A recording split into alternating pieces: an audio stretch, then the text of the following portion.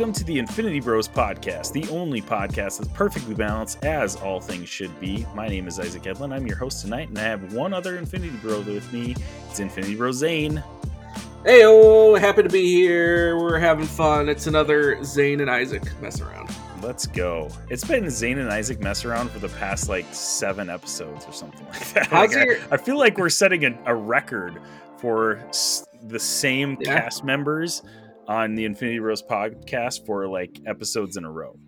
Right. That's what I was going to ask. How's your back doing? I know my back's starting to get a little sore carrying all this. It's tiring, man. Just, supporting the Infinity Bros among all their other endeavors. Zane and Isaac just keeping the show going, man. That's right. It's tough, but somebody's got to do it. So someone has to do it. Keeping the flame alive.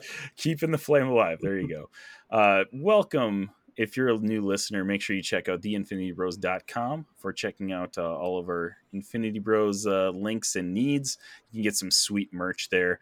Also, I haven't done this for a while, Zane, but we have a lot of cool partners that we work with and stuff like that. So we're going to do a little bit of housekeeping here. I'm just going to mention those. So we work with this amazing coffee company called Many Worlds Tavern. If you use code The Infinity Bros, you can get a 10% discount on a bag of coffee. And for me and Jarrett, especially, Jarrett's the guy who dove headfirst into this partnership because he's the one drinking coffee at 9 p.m. when we're recording. So he's the one that's literally Many Worlds Tavern Coffee is keeping him going. But they're an awesome company, focused on gaming. I have this Many Worlds Tavern basically magic token that I got with my last bag of coffee that I ordered. And it's really cool. It gives you a little bit of info about the bag of coffee that you ordered. And then in the back, it's literally a magic token. This one currently is a knight with 2/2 vigilance. So pretty cool. And I've by force been getting into Magic more and more with Jarrett and Robbie dragging the Infinity Bros podcast into Magic the Gathering content creation. So I'll probably be using it eventually, but just got to keep storing up those tokens. So check out Many Worlds Tavern, code The Infinity Bros for 10% off. Next one is one that Robbie got recently. It's Entertainment Earth, which is mostly kind of like a toy company. They have a lot of stuff on their website. So we'll have all of these links in the show notes as well, but you can get 10% off with code Infinity at Entertainment Earth. Robbie specifically has been promoting the Commander Precon decks that they have there, but they also have Funko Pops, which I feel like would be Robbie's jam to promote. Robbie's big Funko Pop guy. I believe he's got over 300, or he did at one point, Funko Pops in his collection. And I remember Zane when he moved into his new house, or it's not new anymore, but the house that they're currently living in, he literally had totes of unboxed Funko Pops, totes full of Funko Pops that were unboxed. Boxed take up a lot of space, right? Unboxed, not so much, but he's literally got totes full of unboxed Funko Pops. Yeah. So yeah, he might need to go to Entertainment Earth and order some more at some point. So, but yeah, code Infinity for 10% off. And then also we are currently working on a partnership with Ripped Apparel. We are currently at, I don't know if you call them ambassadors. We'll say partners, but Level of Hell, which is kind of like their base level, but we're working on improving that level so we can get you guys a code for 10% off or something like that for Ripped Apparel, because Zane and I already promo Ripped Apparel even without being partnered with them. So we're hey, we should just partner with them, so then we can actually promote it and do something with it. But I'm currently wearing a Rip shirt right now. The Cage Fighter. That's awesome. That's my favorite one right now. It's so fun. It's so but, good. Yeah, they have some amazing shirt designs that are combos of different areas of pop culture and nerd fandoms and stuff like that. Really awesome designs. And Zane, you've how many Ripped Apparel shirts have you purchased over the years, Zane? Just rough guesstimate. Oh man, he's ashamed right now. It's got to be close to 100. Wow. I literally have a black garbage bag full of shirts that I just, because like they're from, I really need to go through it because they're from like my early days of buying ripped Buying shirts. them. Yeah, Zane's an OG. Like Zane Yeah. got on board before they hit it big. And so like you can even just start going through the shirts and you can see all the different sections of the years of like all the times they've switched like their shirt maker and like who they get their product from. And Yeah. like you can see the quality of the shirts change and everything through the years. But literally of all the old ones, because I think I bought my first ripped shirt in 2014 or 2015. Wow. It's But yeah, pretty fresh all out of the college. Yeah. yeah, but yeah, no, legit. I have an entire trash bag full, like I said, that I need to go through. That's just ripped shirts. We're going to be making some content based on that giant garbage bag of ripped We apparel can t-shirts make at some point. Yeah. we can make plenty. Yeah. So anyways, those are some of our partners that we wanted to shout out. You can always go to theinfinitybros.com to get linked up with any of those. And we'll have some links in the show notes as well for you guys to check out. So, all right, guys, we're going to dive into our episode here. We're going to talk about two big things. Number one is Loki. Just premiered a couple weeks ago. The third episode is dropping tonight as we speak, 10/19.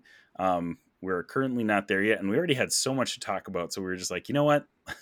Let's just we'll limit ourselves to 2 episodes of Loki on this episode, and then we'll recap another 2 episodes in the next one. So we are talking about Loki, and then we're going to be talking about the last episode of Ahsoka and kind of a season recap as well. So we do have a special rating system on the Infinity Bros podcast. We're going to tell you about that right here. Here on the Infinity Bros podcast, everything is ranked from a 0 to 6 point scale. 0 meaning horrible, and 6 meaning absolutely excellent. If all of the Infinity Bros rank something a 6, it gets an Infinity Step. And we're also going to be spoiling Loki and Ahsoka. If you haven't watched either of those shows, make sure you pause this episode, go do that right now, and then come back, and then you can listen to our review of it. This is... Prepare yourself. An Infinity Bros. Prepare yourself. Spoiler. Warning. So that was your official spoiler warning. We'll just say for Loki right now, because obviously we're going to talk about Ahsoka a little bit later. But Loki, season 1, a couple years ago now already, which is kind of wild to think about that we're already, several years removed from that first season. Just to recap, Zane, what were your thoughts on season 1? Like, what would you rate season 1? And where does it scale on your list of like MCU TV shows? That's a good question. Cause yeah, now like you said, it's like, yeah, it's been a couple years since I've watched that because I was not the one to go back and watch through it like I probably should have. Especially just the nature of this show probably would have been really helpful. But Yeah, for real. I guess without dropping on a straight rating, like I'd say it's definitely in the top of what we've had for MCU shows. If not the top. Just because the content, everything it dealt with, and really everything that was in it did so much to kind of set up what was coming with like phase 4, with everything with Kang. Like you really, they were like, that was the first show that you felt like, hey, this is going to really tie into the movies. And now granted, everything else has started to play out and you're just like, is this still what's happening? You got a bunch of real world stuff going on. With Jonathan Major, all this other stuff. Mm-hmm. But like, yeah, as far as like the implication stuff go, that season, like it was very well done. It was very like, yeah, you had the speculation, and of course, it's just the characters, the cast. It was a very fun show to watch. Mm-hmm. So like season 1 still gets high bidding to me. Yeah, like I said, it's top of the shows, if not the top. I guess I would have to kind of re-go through everything and kind of recollect, but it's definitely in the top of all of them. Okay. I think I'm right there with you, and I actually did go back and rewatch Loki season 1 before season 2 dropped, and before my rewatch, I think I had it at number 2. and I had Moon Knight at number 1, and I really liked Moon Knight. I know a lot of people kind of had issues with the pacing and with a lot of different things in that show. And Loki, kind of similar. I think some people had issues with pacing season 1, but after going back and rewatching season 1 and like kind of knowing, the story and, knowing the direction the MCU is going, blah, blah, blah, all that stuff, Loki's definitely my number 1 show now. Like, it definitely leapfrogged Moon Knight after my rewatch. I'd still give it a 5.5 out of 6, I think. I don't think it sits, like, if I were ranking movies and projects together, I don't think Loki cracks my top 5. It's not like 6 out of 6, like the best thing ever type of thing, but it might crack my top 10, like the very bottom of my top 10, like somewhere in that range. Like, it's solid. It's really good. And like you said, the cast, fantastic. Tom Hiddleston as Loki, phenomenal in season 1, and it continues in season 2. But anyways, like, yeah, I think season 1 was great. Personally, now after that rewatch, my favorite MCU show. So, and there's been so much stuff coming out too with like the MCU, kind of how they did these shows. I mean, we've been harping on them ever since WandaVision, honestly, with the format and like how they're trying to cram so much into like these 6 episode form, like show formats. And it came out that they didn't have TV showrunners. They just treated it like a big movie, which, is like, that is one way to do it, but obviously it didn't work for a lot of these shows. So it is interesting looking back at that now and being like, okay, I can appreciate Loki a lot more than some of these other Disney Plus shows that we've gotten. So it was just an interesting look back. And another thing is that Loki season 2 starts literally the second that season 1 stops. So that was another helpful thing to like go back and be like, oh, okay, I get it now. I get where we're at in the story. So, all right, let's go back. We're not going to go scene by scene because I feel like we just have too much to talk about. But it, like I said, it starts basically the second that the last season stops. Loki gets back to what he thinks is the main universe or the main TVA or whatever, and he races to go find Mobius, only to find that Mobius has no clue who he is. This was a pretty wild way to start out the episode. What do you think about that? Yeah, because you're like, that's kind of what immediately came back since they picked it up, right from where season 1 ended. Because it was such a cliffhanger. You're like, what's going on? How is this going to get explained? And I thought the episode did a good job of like, it still carried that feeling of like, all right, we still don't know what's going on. Like, you didn't get like immediate resolution on it, and you still kind of had that panic, that confusion, trying to kind of get the gears going again. And then it kind of eased you along, kind of got it going of like, all right, you're figuring this out at the same pace as the characters in the show are figuring it out. Yeah. And I thought they did a good job of that.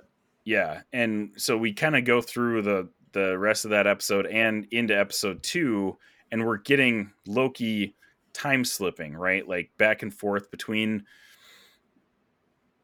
time, apparently, in the TVA. But it's different because, like, so right away, how season 1 ends is Loki comes back to the TVA and he sees that giant like Kang statue, like in the library that he's in, right? So right off the bat, things are different. He goes back and forth between like the past and the future of the TVA or whatever, and he's finding that there are like differences. Like, there's some of, I think, the main line or the sacred timeline or whatever, Kang stuff is not as prevalent. Like, I think it's still there, but like we find out, I believe it's in episode 2 where he like stabs the wall and it reveals like the mural or the Kang like head statues in that like judge room or whatever. So like something feels weird about this. Like, they say that he's time sleeping, going past, future. Just I don't know, man. Are you fully trusting what they're trying to lead us to believe right now, or does something feel off to this about you, to you about it?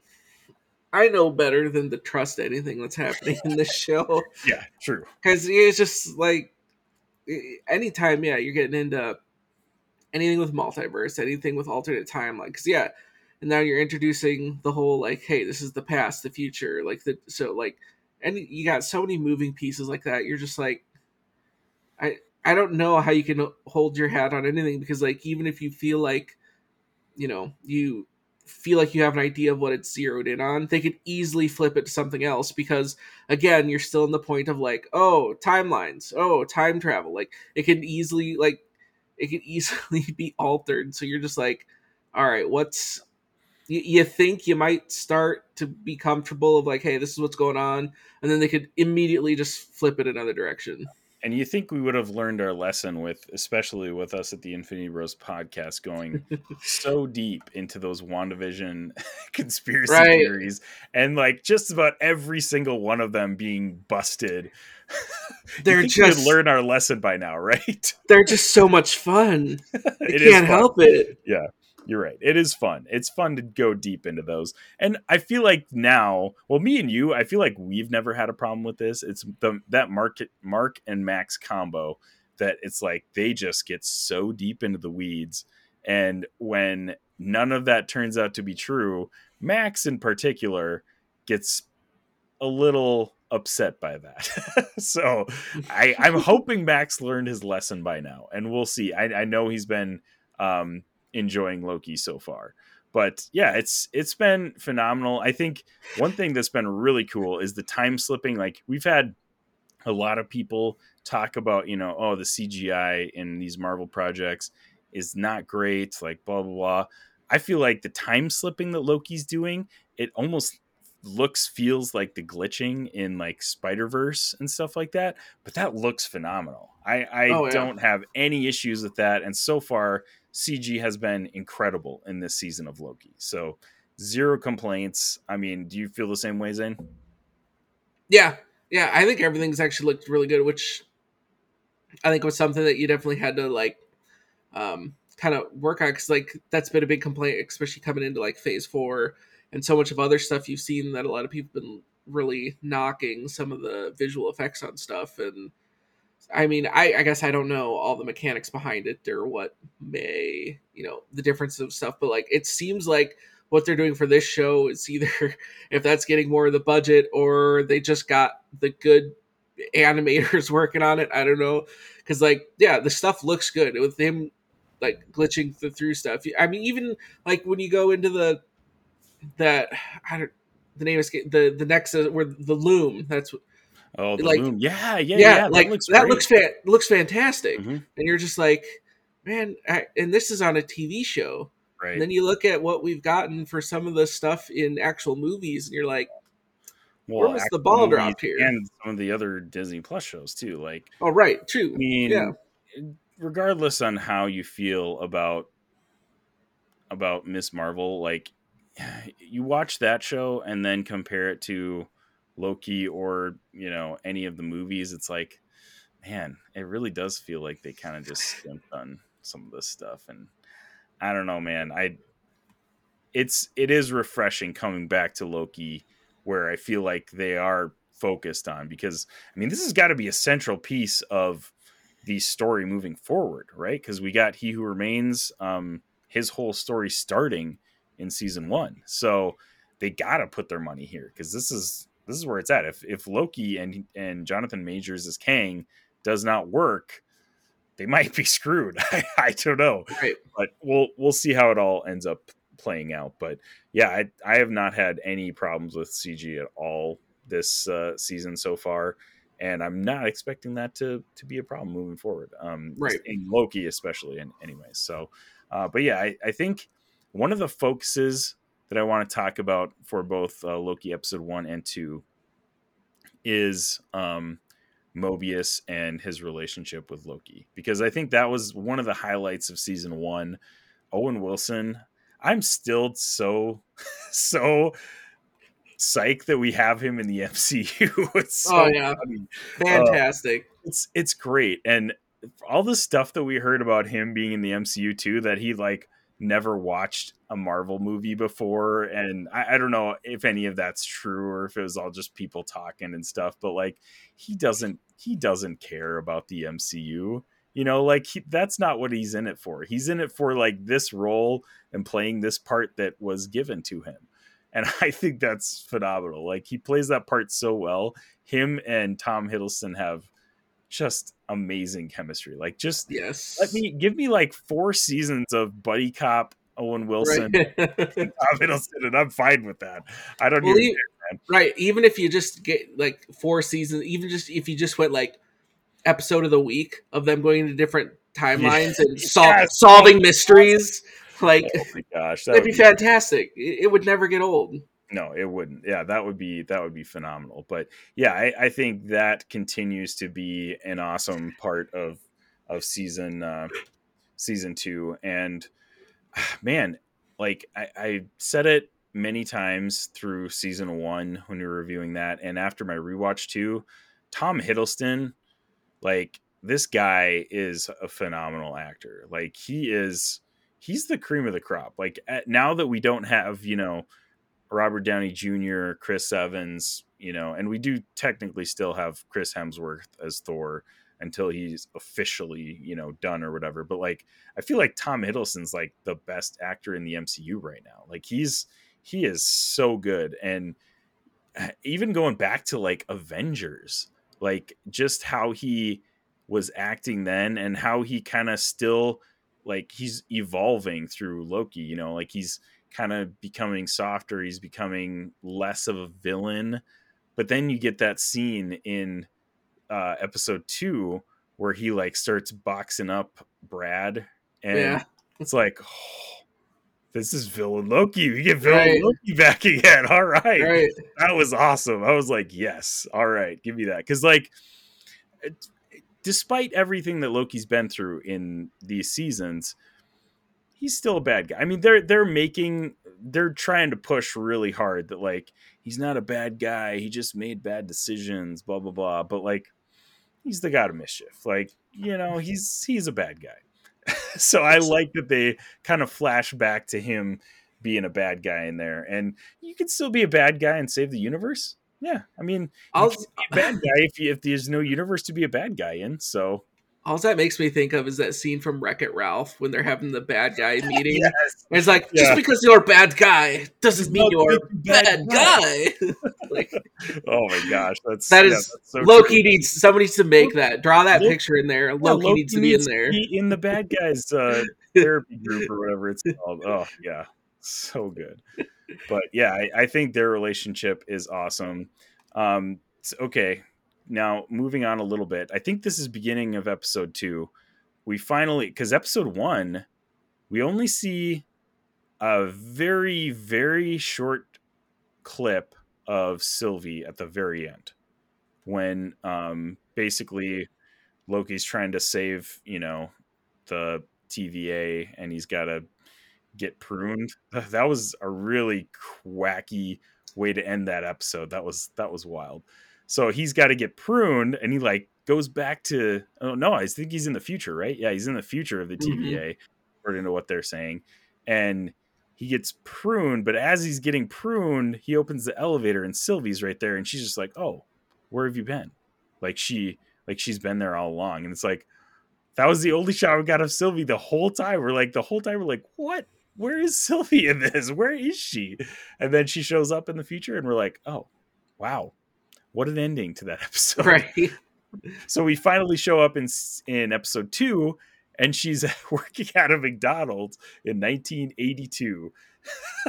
And we actually had a ton of like promos with like old school McDonald's, Yep. Loki showing up at a McDonald's. So this was, I thought, a really cool setting. I love when they are calling back to these different time periods and stuff like that. This is why a buddy cop series with Owen Wilson and Loki would be fantastic. Just show them going to all these different like time periods and like just messing around with those timelines. Oh my gosh, that would be awesome. So we get Sylvie back again. What did you think of her reintroduction? And she eventually gets roped back into going back to the TVA. How do you think we get to that point at the end of episode 1 back again? That's a great question. Like, I don't know if you felt this. I kind of had this feeling of watching, going from what we had at the end of 1, then into 2. I felt between those 2 episodes, it almost had a feeling it was a little disjointed. Like, I don't know why. It just felt like the episodes weren't connected together fluidly, if that makes sense. Yeah. Like, it just felt like season 1, or, it ended season 1. You had the premiere of season 2, and it just took off right from there. Right. Yeah. Everything kept going, great, all through that. And then you hit the end of episode 1, and then you get the start of season, episode 2, and it just felt like it didn't line up correctly. Yeah, and I think I know where you're coming from, because the intro in this second season is actually when they're in Brad's like timeline or whatever, right, tracking him down.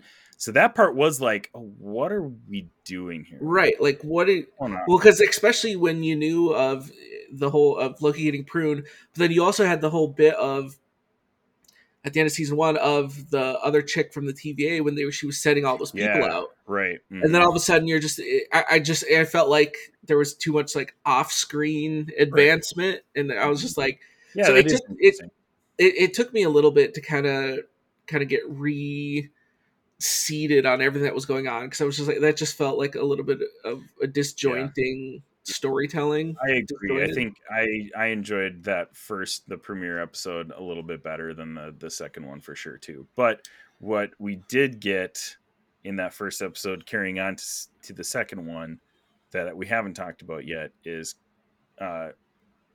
Ouroboros. Ouroboros, yep. Yeah, Ouroboros, which is gosh, I'm blanking on his name now. Ki-Hu Kwan. Ki-Hu Kwan. He comes back, I shouldn't say comes back. This is his introduction in the MCU, and then they call him OB, which I will henceforth refer to him as, because it's way easier than Ouroboros. So, but man, Ki-Hu Kwan is just a phenomenal entrant to the MCU. Like I thoroughly enjoyed him in his role that he's in. He's so funny. He brings an awesome energy to episode 1 specifically. But like anytime he shows up, I feel like I have joy in my heart when I see him on screen. So it's so fun to see him in this role. And I mentioned when that first episode aired, I was like, this could be our new Trinity in the MCU. We could have Tom Hiddleston as Loki, Owen Wilson as Mobius, and Ki-Hu Kwan as OB. Like, if that's the focus of the MCU moving forward, I'm okay with that. Oh, those guys were just so fun to watch in that first episode. What did you think of Ki-Hu Kwan? Oh, yeah, just like everything you said. Like, it was a fantastic addition. Like, he's so fun to watch. Just everything, like, he does. Like, he just brings that energy that you're just like... He brings that short round energy, man. Like, right. He like, you could go back to Indiana Jones, Temple of Doom, and he still seems like he's the same kid. It's amazing. It's just, it's just got that joy, and like you just can't help but kind of smile, and he's just kind of that quirky, the way too smart to, well, like, what are you doing here? Just it's fun. He stole every scene he's in. Absolutely. He's so funny. Yeah. Have you watched Everything Everywhere All at Once, Zane? Yes. Okay, like fantastic. And he came on. I don't know. I want to say he came on so strong, but he actually didn't in that movie. Like, he seemed like he was such a minor supporting role until like the very end, when he just becomes that guy who's pushing the main character, who I'm blanking on, to like do everything she's doing. And man, he's so inspirational in that movie. Like, it's again, and he plays the same role where, like, she kind of thinks like, he's kind of just lame and he's just lost it over the years type of thing. And he comes back at the end of that movie, and everything he says is just like pushing her to be better and do like the best thing she possibly can. Like, that was such an amazing movie. That was, I think, was that last year? Yeah, was that last year? I don't remember if it was last year, 2 years ago, but that was my number one movie of whatever year it came out, because it was fantastic. I love that movie so much. But yeah, he keeps the same energy. He's just like such a happy, positive person that it just like bleeds into his roles, I guess. But yeah, I think him as OB is probably my favorite thing about season 2 so far. And the fact that he's like been around for thousands of years at the TVA, Right. like that was a really cool part, was when Loki's time slipping. He time slips back to, they mentioned like 400 years ago or something like that.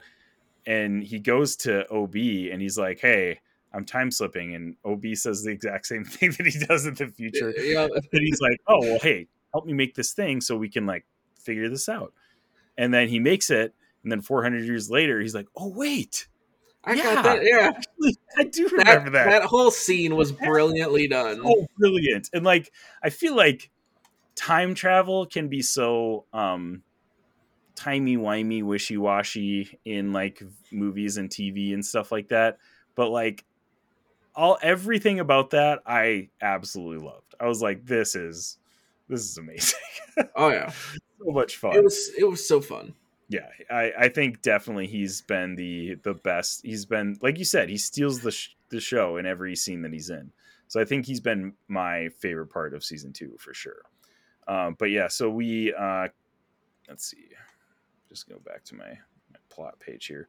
So we get Brad, end up making him try to talk to figure out what's going on. We get villain Loki.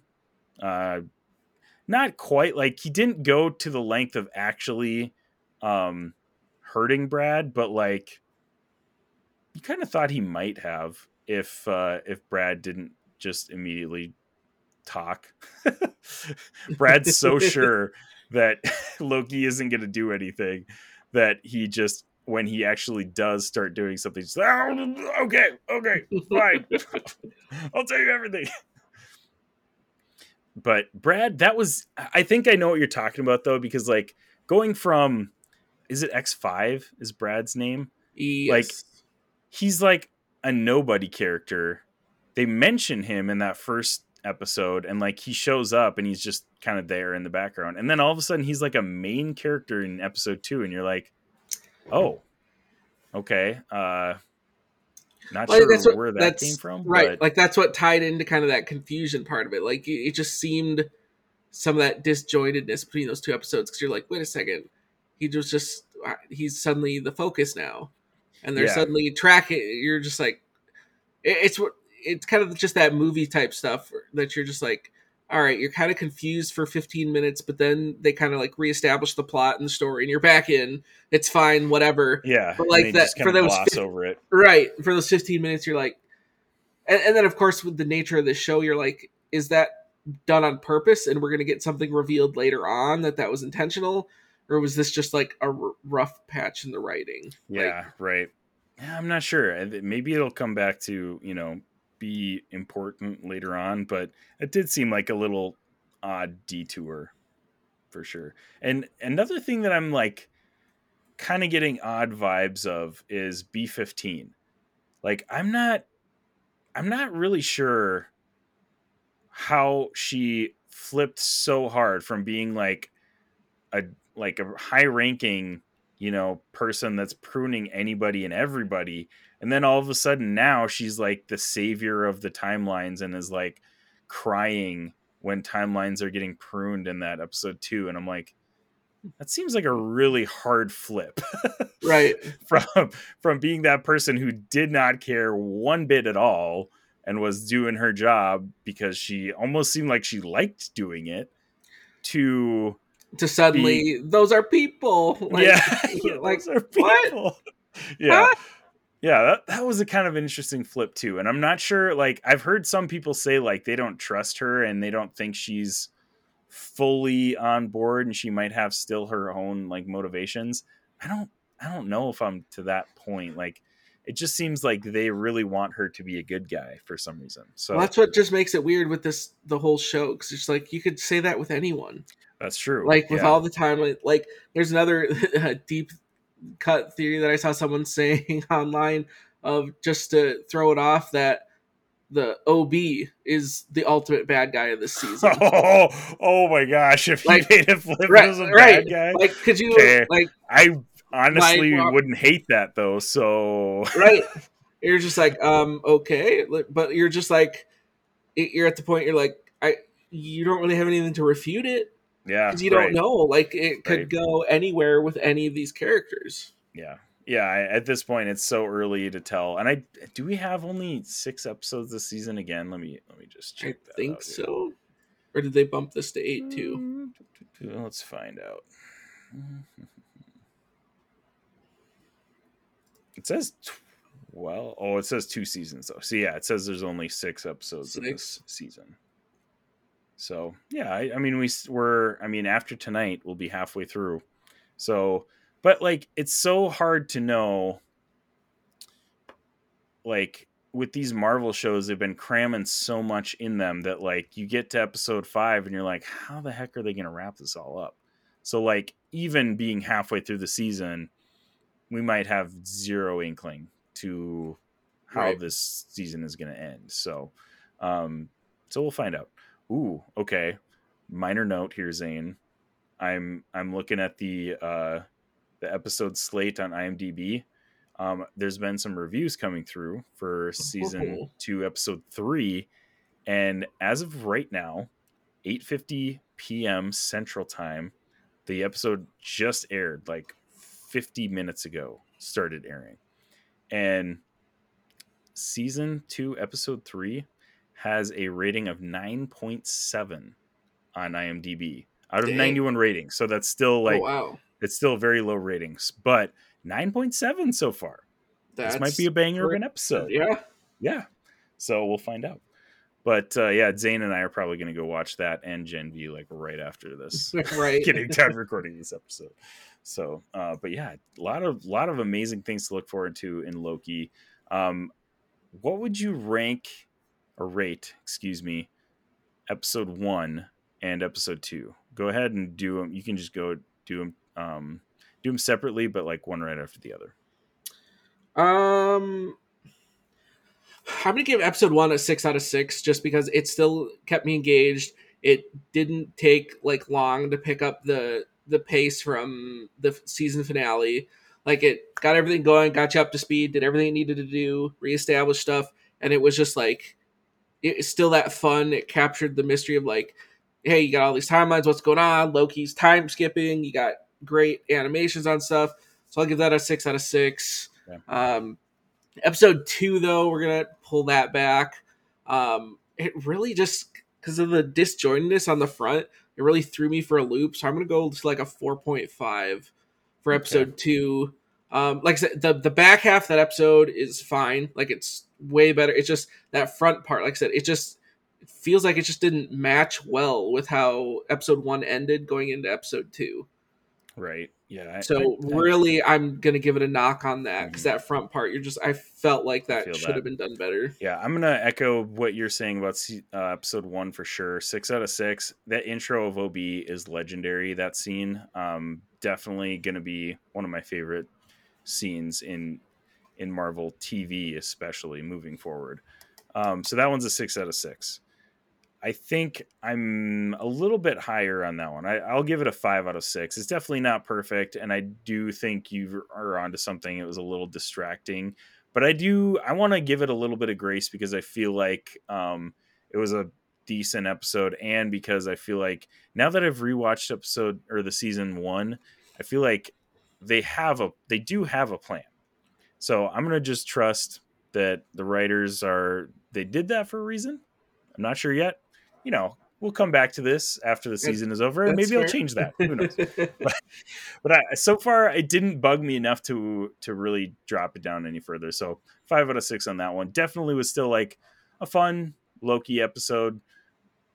Nothing like too crazy bonkers going on. So 5 out of 6 for me. But yeah, definitely lots of cool stuff. Looking forward to. Stay tuned. We are going to be reviewing Loki as long as it comes out here. So next week, we're going to be reviewing probably episodes 3 and 4. And then, maybe we'll see. I don't know. Depends on what time we record next week. And then we'll potentially go episode by episode after that. So, but yeah, stay tuned for more Loki reviews. You ready to get into Ahsoka, Zane? Absolutely. All right. Ahsoka finally getting around to reviewing the finale episode and kind of give a little brief season recap here.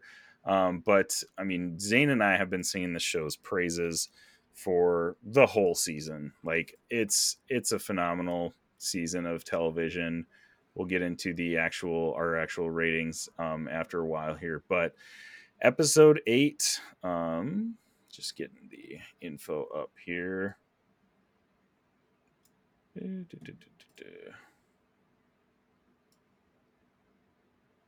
Episode 8, The Jedi, the Witch, and the Warlord. Kind of a nice little play on nod to C.S. Lewis. C.S. Lewis, yeah, exactly. We finally get the kind of the final confrontation, final battle between Ezra, Sabine, and Ahsoka coming up to try to stop Thrawn.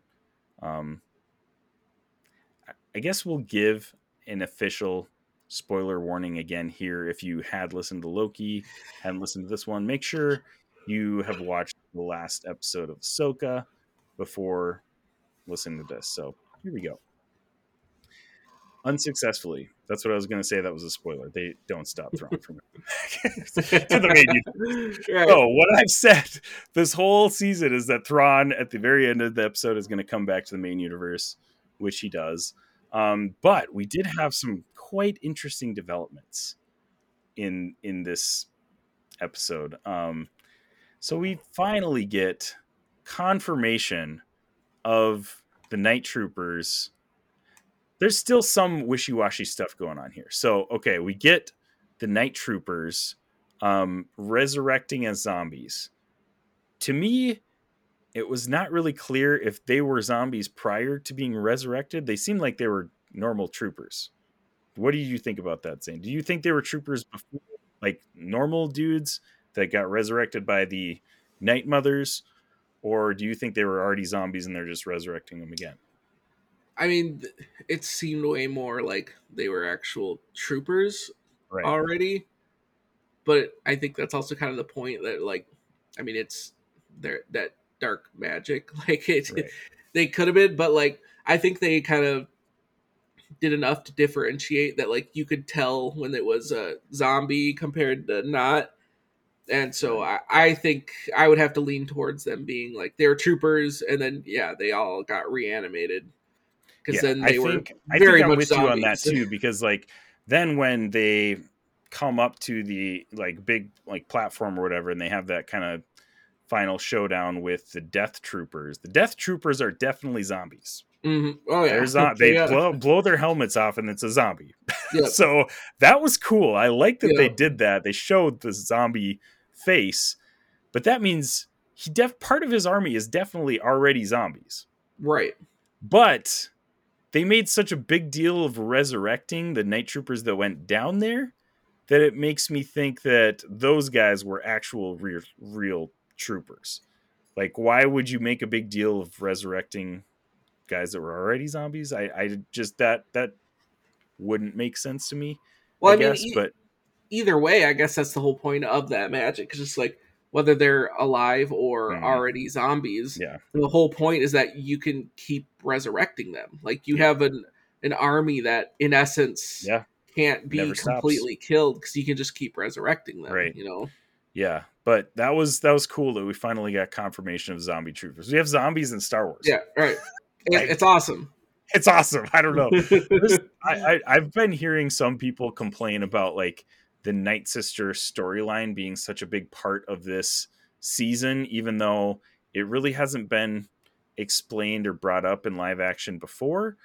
But I think I don't know. It is hard because like this whole season has been like a lot of just going and expecting you to know who these Right. people are and like their backgrounds and stuff like that. So yeah, I guess if you if you've never watched the animated shows, you haven't seen a whole lot. Like if you haven't played the games, you haven't played like Fallen Order and Jedi Survivor, you might not know anything about these, and that might weird you out. But either Right. way, zombies in Star Wars is still pretty cool. So Right. I'm okay with it. Right, exactly. Like you got this big, huge universe of all this stuff. Like, yeah, why can't it have zombies? Now, granted, yeah, it's not your classic zombie. Yeah, they're being resurrected by man, but it's just still like, Mhm. why not? Like, Yeah. combine it. Like, it's what we're here for, Yeah, right. Yeah, I think that part was really cool. No complaints about zombie troopers. I liked how they changed too from like looking like normal troopers to when they got resurrected, they had like that green glow in their They had the eyes. green They're just like glow. They had like the doing the zombie zombie shuffle, right? shuffle. Yeah, Yeah, that that was was cool. awesome. Yeah. But yeah, a lot of really cool things. Cool final showdown. I felt like and then actually early in this episode, I think the Night Mothers basically make uh what's her face a true Night Sister. Is that kind of what you got the vibes of, or like it's weird because like they're translating different into live action than they look in animated, so I'm still a little fuzzy on like the exact details. Morgan Elsbeth, that's who I was talking Yes, about. yes, But like, so the Night Mothers have this like kind of like dark makeup on their eyes. It's like kind of ill-defined, like shadows on their face. Whereas like you look at the Night Sisters in animation, they have very defined like tattoos and like markings on their face. So they're different, and they call them Night Mothers like in this because they're right, powerful, like supposedly descendants or stuff of this race, right? So that makes sense. But it seems like they make Morgan a Night Mother because they give her the same markings that they have, which to me is like, she's just this, like, she barely even has Night Sister powers, but they're just giving her full Night Mother powers now. I don't know. That part felt a little weird to me. Like, I don't know. And it is because it's not been seen in live action before. I wonder if that's why they did it that way, just to like for continuity's sake. Like, hey, right, they're Night Mothers, now they're making her like her. Like right.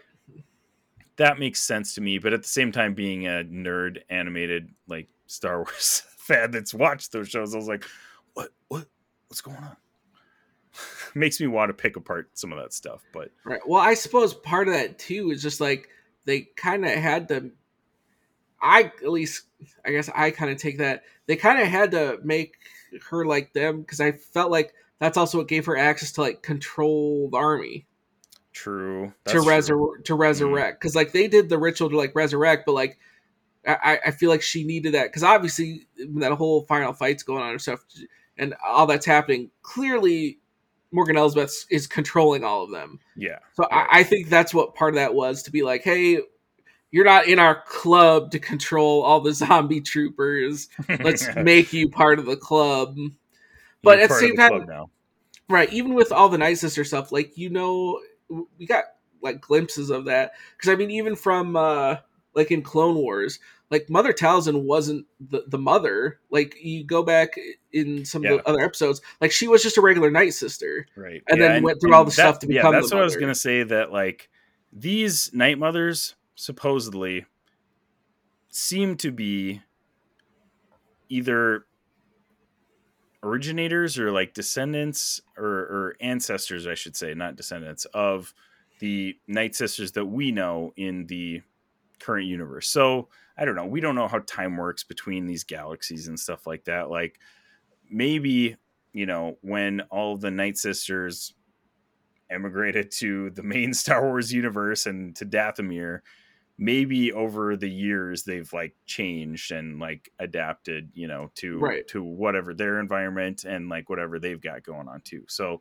it could just be that like the Night Mothers are just Night Sisters, and you know, obviously they're probably more powerful than the average Night Sister because they're kind of the originators of their Right. race or whatever.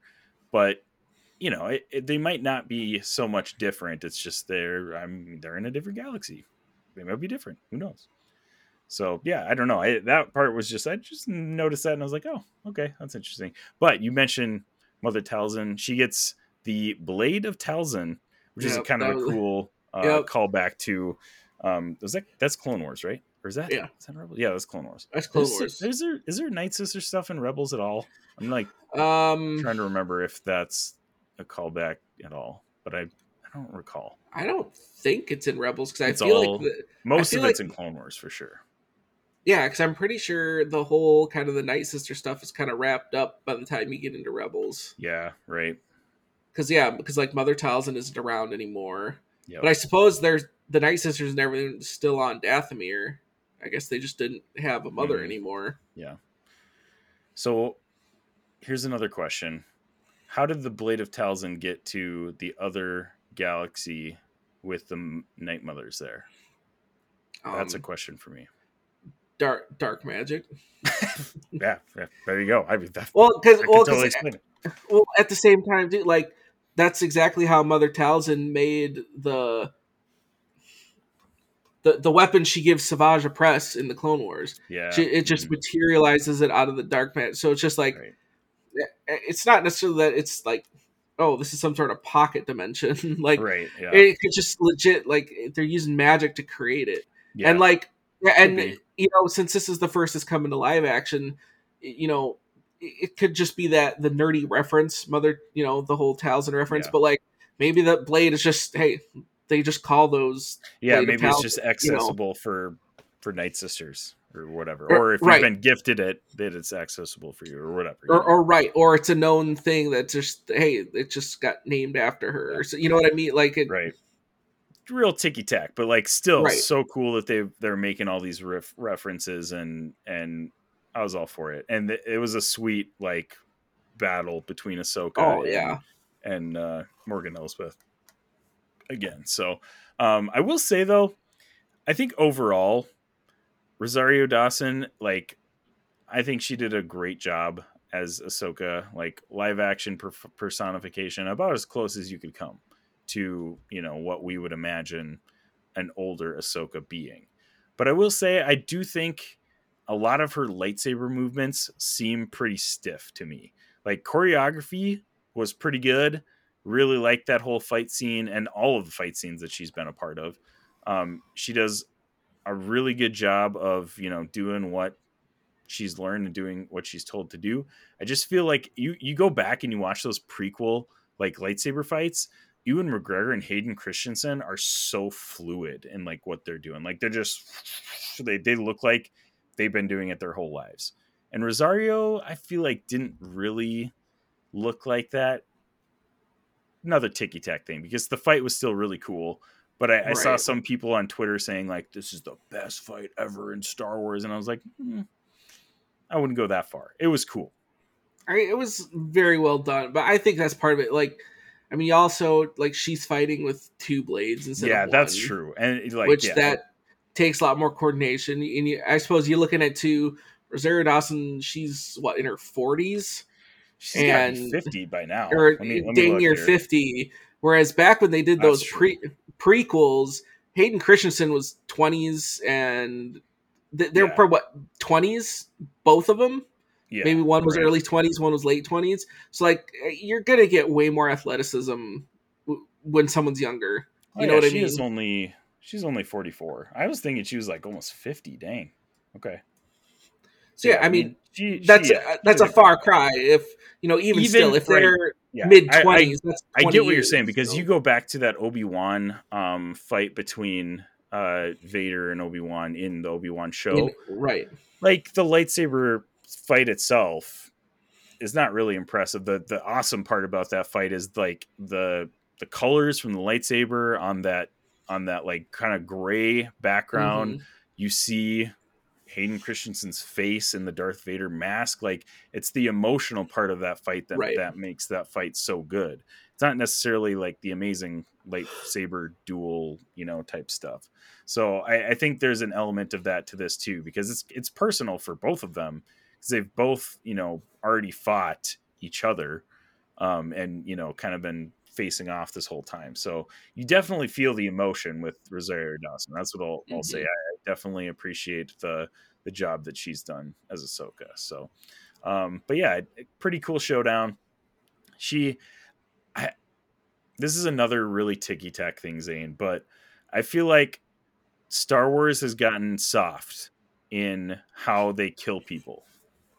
Like, I feel like every execution we've gotten by lightsaber in these Disney Plus shows is just a slash across the chest. Like, come on, behead somebody. Like, give me something. I mean, That's true. I mean, we technically did get a beheading. It was behind that pillar, but like that also increases the rating. That's true. Of the TV. I'm fine with it. I don't care.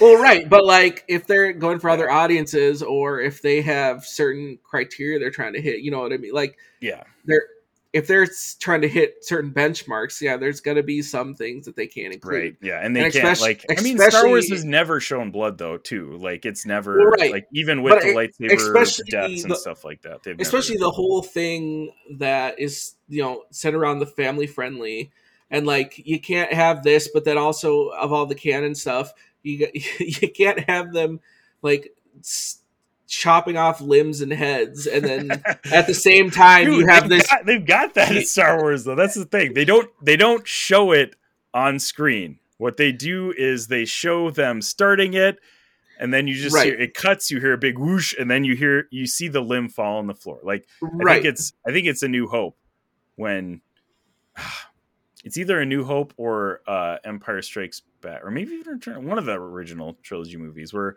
that like bar patron dude like comes up and messes with, I think it's Obi-Wan. Yeah, so it must be A New Hope. And Obi-Wan just like slices his hand off, and the hand like falls on the floor. But you see the decapitated hand on the floor. Like, that was also the 70s. Like, yeah. So, well, in episode 2, Dooku gets beheaded, and you see his head roll on the floor. That was the early 2000s. Okay. All right. This is the 2020s. Come on, man. Let's go. But anyways, that's another ticky-tack thing. It does not change my rating at all. But, like, come on. I want to see some, like, grody executions. But, yeah, you're totally right, though. It probably does raise the rating, and they can't call it family-friendly anymore. But, like, Anakin beheading Dooku with 2 lightsabers, like, that was sweet. Come on. That was awesome. That's like my favorite part of. Is it Attack of the Clones, or is that Revenge of the Sith? That's Revenge of the Sith, because Attack of the Clones, he gets beat by Dooku. Yeah, that's an amazing part of Revenge of the Sith. So I don't know. Again, I've got a lot of little teeny ticky tack things. Nothing that really changes my overall perspective of the show. But as a really, nerdy Star Wars fan, I feel like the little things that I've picked up on. So, but anyway, so we get to, the final showdown. I was going to say Ezra. Sabine finally gets her force powers. What did you think of the development of that? Was that too much to all at once, that she gets her force powers and then all of a sudden she gives the big force push to Ezra to get on the ship? Or were you okay with that? I was okay, because it was like, I think so.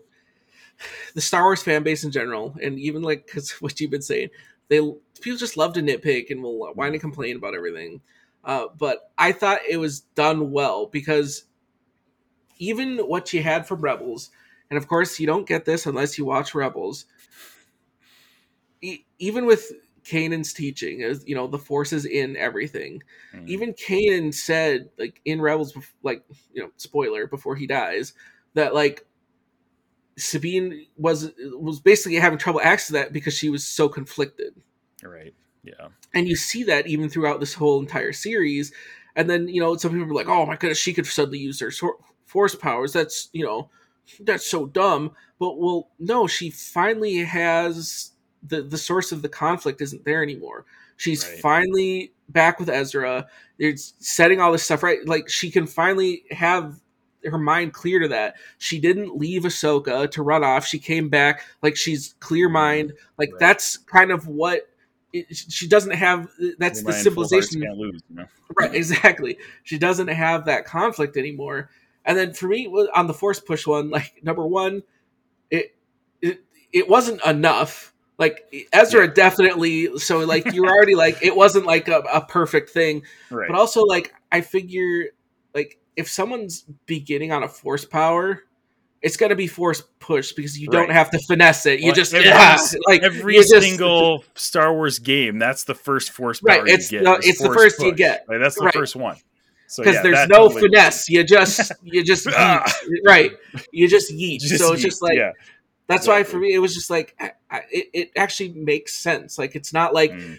oh, Sabine, I need you to like hold me in place Yeah. while I do like no, it's just push. Like I that's think it. You know. the only complaint, not even a complaint, the only thing I'd say about that is I wish they would have like teased her Force powers like maybe in an episode or two before that, just like little tiny movements, like the lightsaber initially, when she was like gonna grab it, when it started like just like flickering or whatever.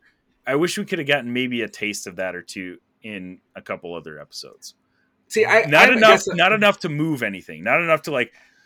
She's still frustrated because she can't use her Force powers, but I feel like that would have made it a little bit more. I guess believable to me.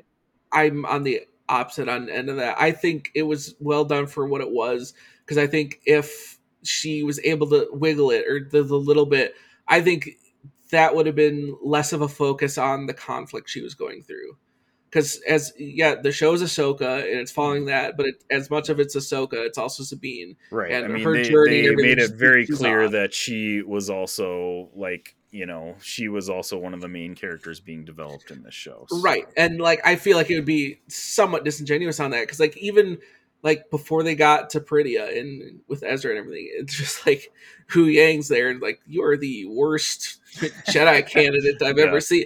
It's just like everything was against her, adding to that conflict, adding to that negativity. I felt like it kind of would have been somewhat of a betrayal if she could all of a sudden wiggle. So she had everything going against her, and then finally stuff was starting to go right when she gets back with Ezra. When all that started going on, and she finally gets to that point where she can start letting stuff go. Because I think, and so I think it had more of an impact that way. Okay, here's one thing that I thought prior to the finale episode that I would have been okay with. I think I don't know if it would have been a better path for her because ultimately I like where she's at. Like I think the finale was a good ending, but before the finale I was like, man, what if she just gave up on being a Jedi completely and just accepted herself for who she is, a badass Mandalorian who can get things done without the Force? What if she just gave up on all that and was like, you know what? I'm fine with being who I actually am. And I was like, if they did that, I wouldn't be mad. I think that would be a good, and I think that would be true to her character too. But I think what she did was also true to her character. And I'm fine with how it ended. But that was one thought I had before. I was like, I mean, if the resolution went the other way instead of going to be a Jedi, but she still got that character development. She still is good with where she's at. You're almost in the same place, obviously in different sides of the spectrum with her being a Jedi and not being a Jedi. But I was like, oh, you know what? I think I'd be okay with that. But it ended pretty well. She made like you said, the decision to stay behind and help Ahsoka. Ahsoka and Sabine get stuck on Peridia. So what do you think is going to happen with that? Do they even get back to the main universe? Because obviously we know sequel trilogy, they don't seem to be around, which is also years down the road. So who knows what happens in between there. But do you think we get them coming back to the main universe to face down Thrawn for some, like maybe the Filoni movie or something like that? I think so. Like it's got to be all that sets up for the movie because it's just like even with the sequel, like we don't see anything with Thrawn either. So it only makes sense that Thrawn gets taken out, and it has to be from Ahsoka, Ezra. You know what I mean? Mm-hmm. It's kind of the characters for the self-contained story. It's split up, but like they all come back together somewhere. And like I think that's what ends up tying into everything that Bale and Skull's off doing.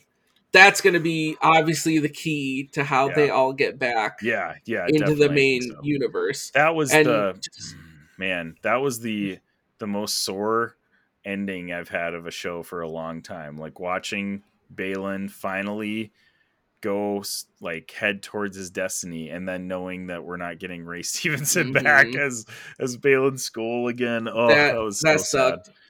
But I love the character of Balin Skull, so I do hope they go ahead and like recast, somebody else that, I mean, it's going to be tough for them to live up to Ray Stevenson's portrayal as Balin Skull, because he's legendary in this series, man.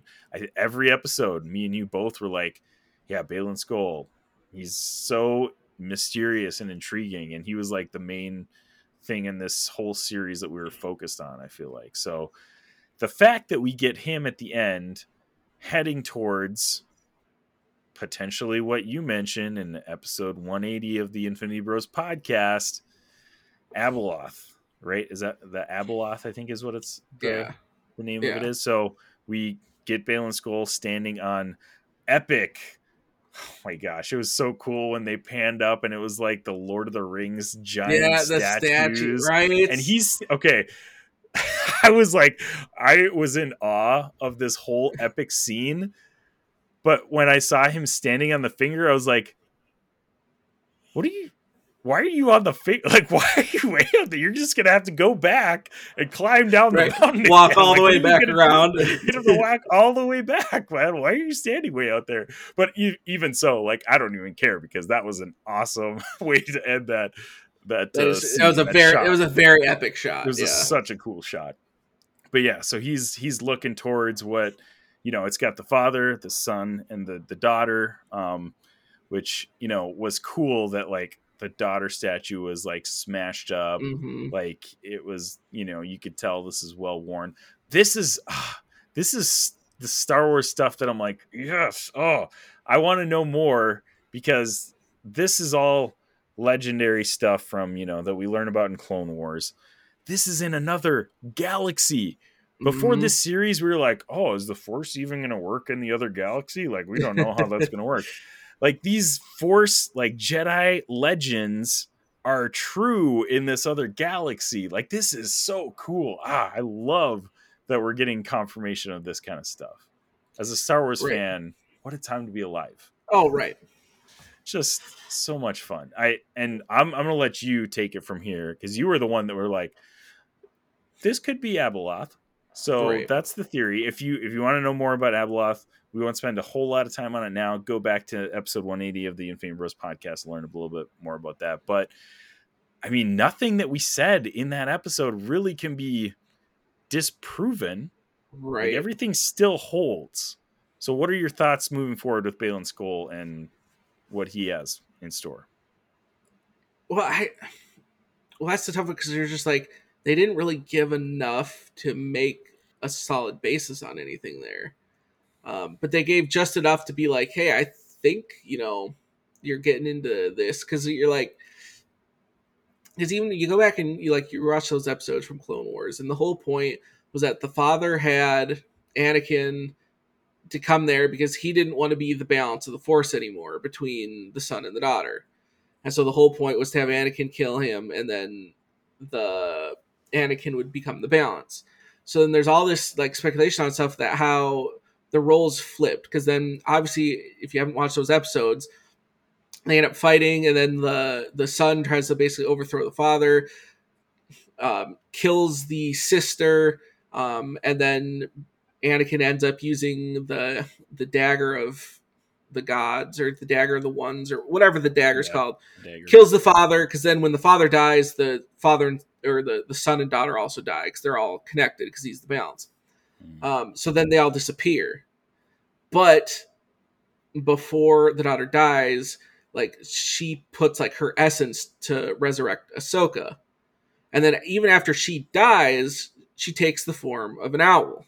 Mm-hmm. And what do you see at the end of Ahsoka that flies, that Ahsoka sees before she goes to overlook it's that owl. And I believe the owl's name's like Morai. Morai. Yeah. And that's what people speculate. Well, that's like the essence of what the daughter was. And so there's a lot of the speculation that that's kind of how the new setup's supposed to be, is in a way, Anakin did become that balance. And now Ahsoka is going to be the representative of, she's the new daughter.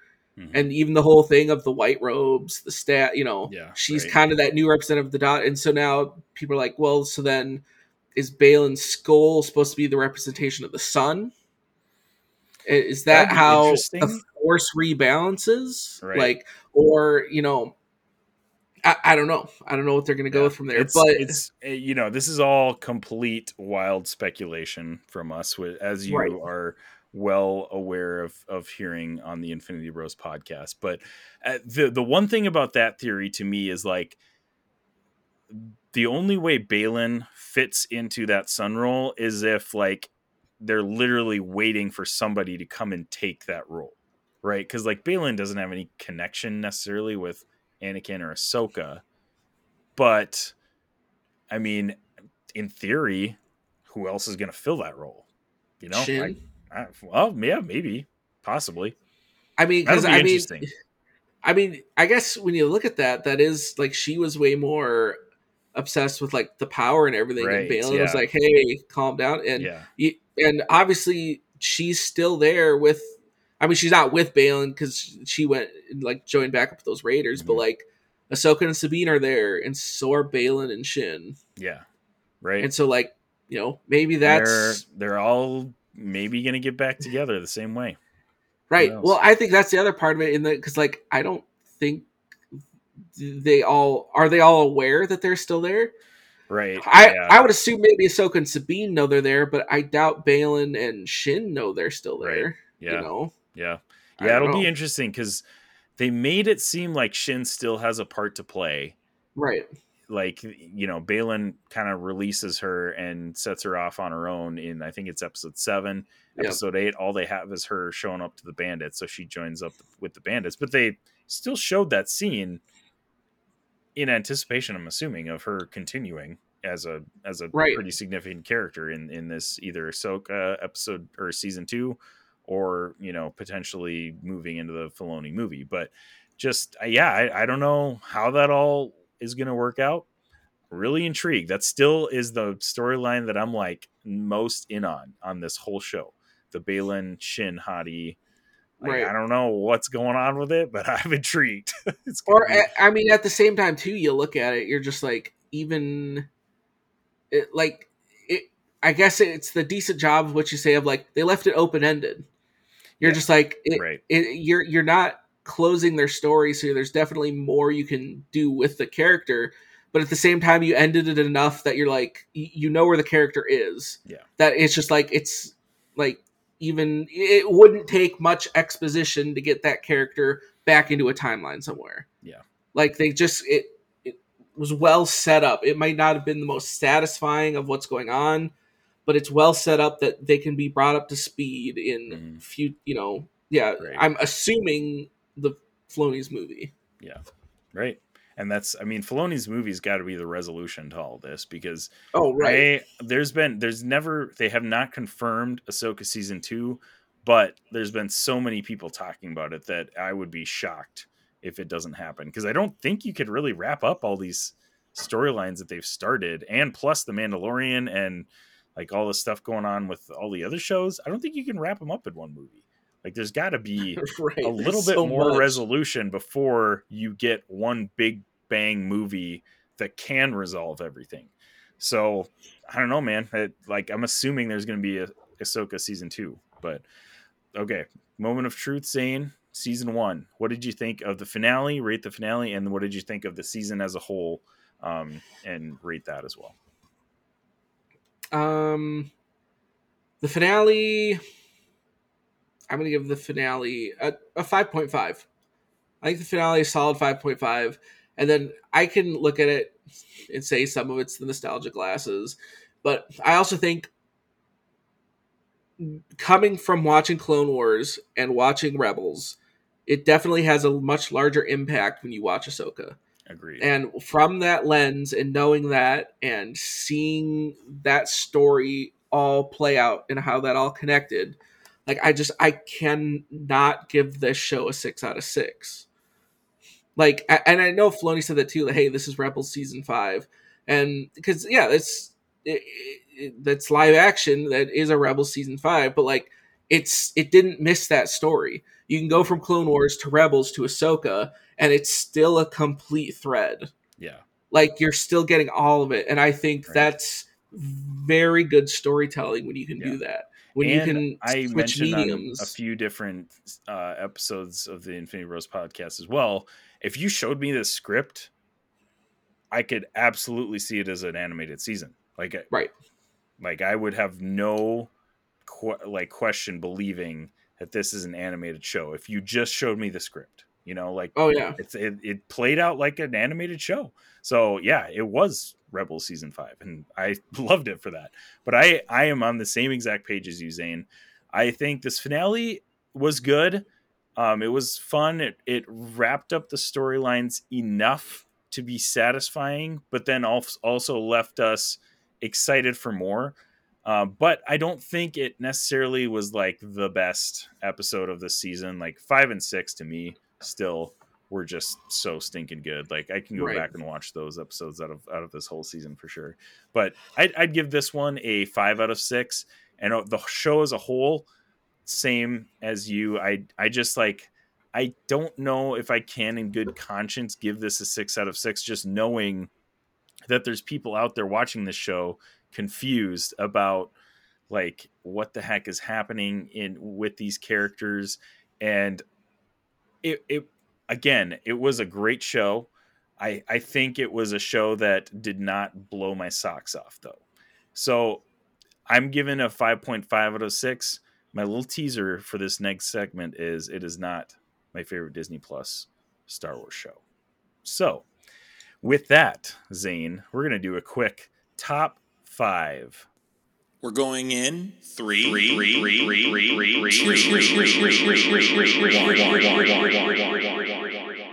You're entering the top 5 on the Infinity Bros podcast. Starting now. So, with Ahsoka coming out, we now have 5 live-action Disney Plus shows. Zane and I are going to cap off this episode by ranking these shows in order of worst to best. I mean, worst, I put in quotations because Zane and I probably have our worst show at like a 5 or 5.5 or something like that. So, because we're just big Star Wars shills. So, anyways, so bottom to top, Zane. Should we go back and forth or just list off the whole list? What do you want to do? I mean, either works. Back and forth. I feel like our lists are going to be pretty similar. So let's go. I was going to say, I feel like it's probably similar. Okay. Number 5 here. Mine is Book of Boba Fett. I'm assuming that's what yours is too. Yeah. Okay. It's Book of Boba so Fett. I think I rated that one a 4.5 out of 6. It was still really fun. It had a lot of fun things in it. It's fun. The last 3 episodes are leagues better than the first 3. So Amen. if you're watching Book of Boba Fett, maybe just skip to the last 3 episodes. You're not really missing much in the first 3. But and the last 3 episodes honestly play as like a Mandalorian season 2.5. Right. They're just so much fun. They're a lot of fun. They do a lot of fun things that I know you in our review compared Book of Boba Fett, that last episode where Boba Fett is riding the Rancor. It felt a lot like a monster movie, Right. It was it's just cool. It's just fun. They did some fun stuff. It was just not a very cohesive show as a whole. Right. Is what it comes down to me on that, like we said, like, oh my goodness, we have zombies in Star Wars. We zombies too, but it's just like, as your kid, what's the coolest thing is you're playing with your Star Wars toys. I'm going to have this guy ride on the Rancor and you're going to fight. And you're just like, It just felt like you kids grabbing toys out of toy box. And you're like, it's crazy. It's wild. Give me that. That's what I want to see in Star Wars. Yep, I agree. So number 5, both of us is Book of Boba Fett. Number 4, drumroll. What is yours? Number 4? You can go first this time. My number 4 is Kenobi. Same. Are we gonna have to? I don't. I think we might have a different 1 and 2 though. We'll find out. But my same is Kenobi. I love this show because I love Ewan McGregor's Obi-Wan Kenobi. He's my favorite Star Wars character of all time, and I am just so jazzed that we got him back as Obi-Wan for this show. But there were a lot of weird things about this show. Most notably, they had and young Leia was fantastic, but they did some weird things. Like they had that weird chase scene Yeah. with the bandits, and they made it this big deal, and it was like, why are we watching this 8-year-old run away from a bunch of adults? This is weird. Right.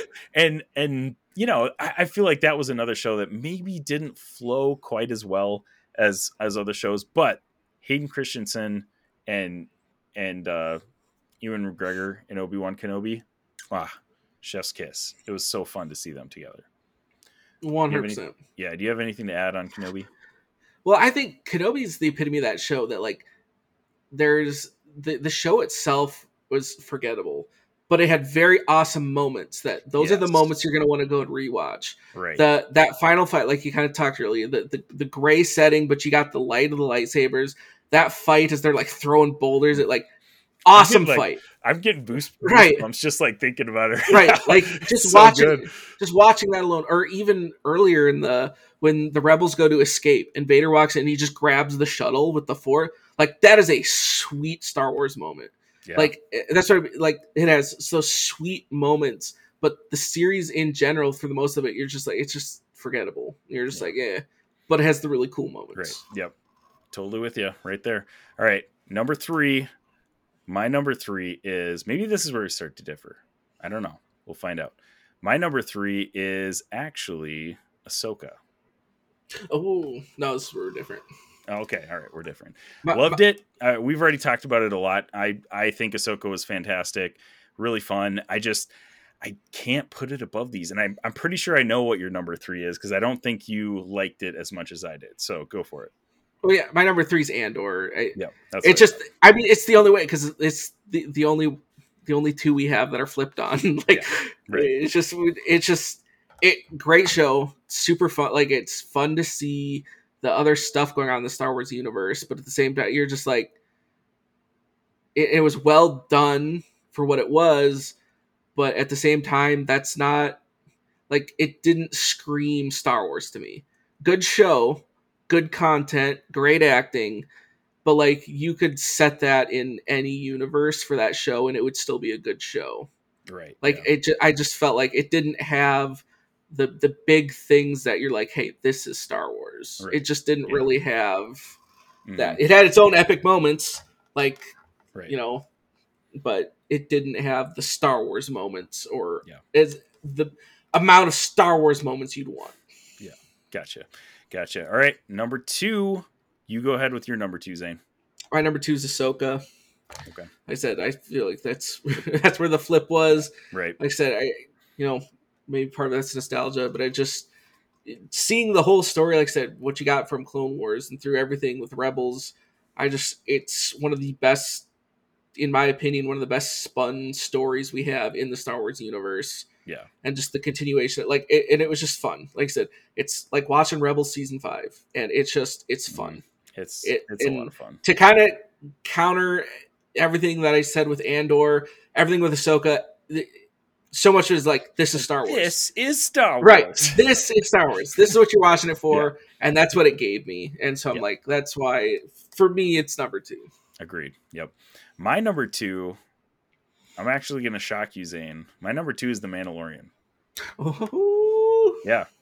I absolutely love this show. And this is splitting hairs big time because The Mandalorian could very easily be number 1 in my book as well.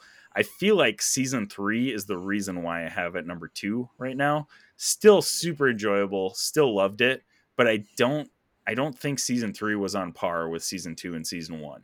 It was just a slight decrease in interest to me for that season. I think they did a great job of wrapping everything up and still would rank season 3 probably higher than a lot of seasons of Star Wars TV. But The Mandalorian is my number 2, which I've at least put Andor at number 1, and your number 1 is The Mandalorian. Mandalorian, yeah. So yeah, what number 1 Mandalorian?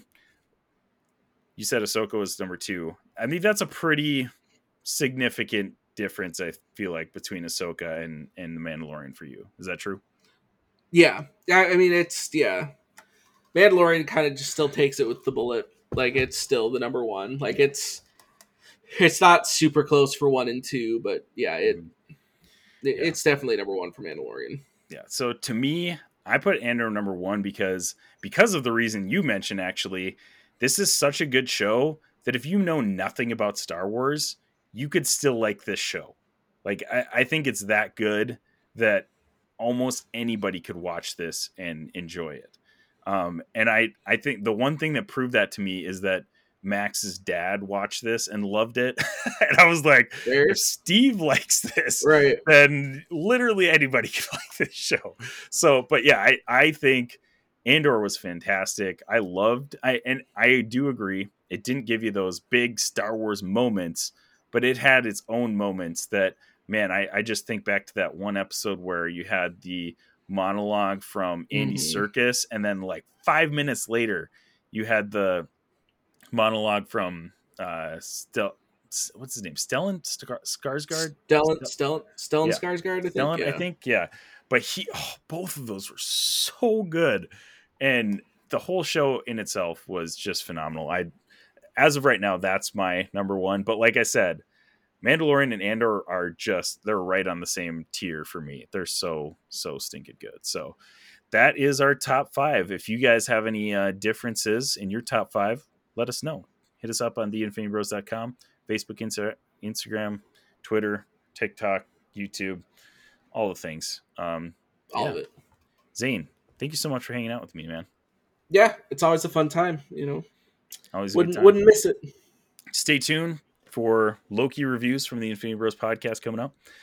Very excited to be coming at you guys at multiple different angles with Loki and Gen V probably coming up too. So thanks a lot for hanging out with us. Wherever you're listening, however you're listening, thank you so much for making us a part of your podcast experience.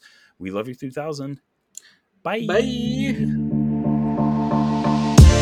Thanks for tuning in to the Infinity Bros podcast.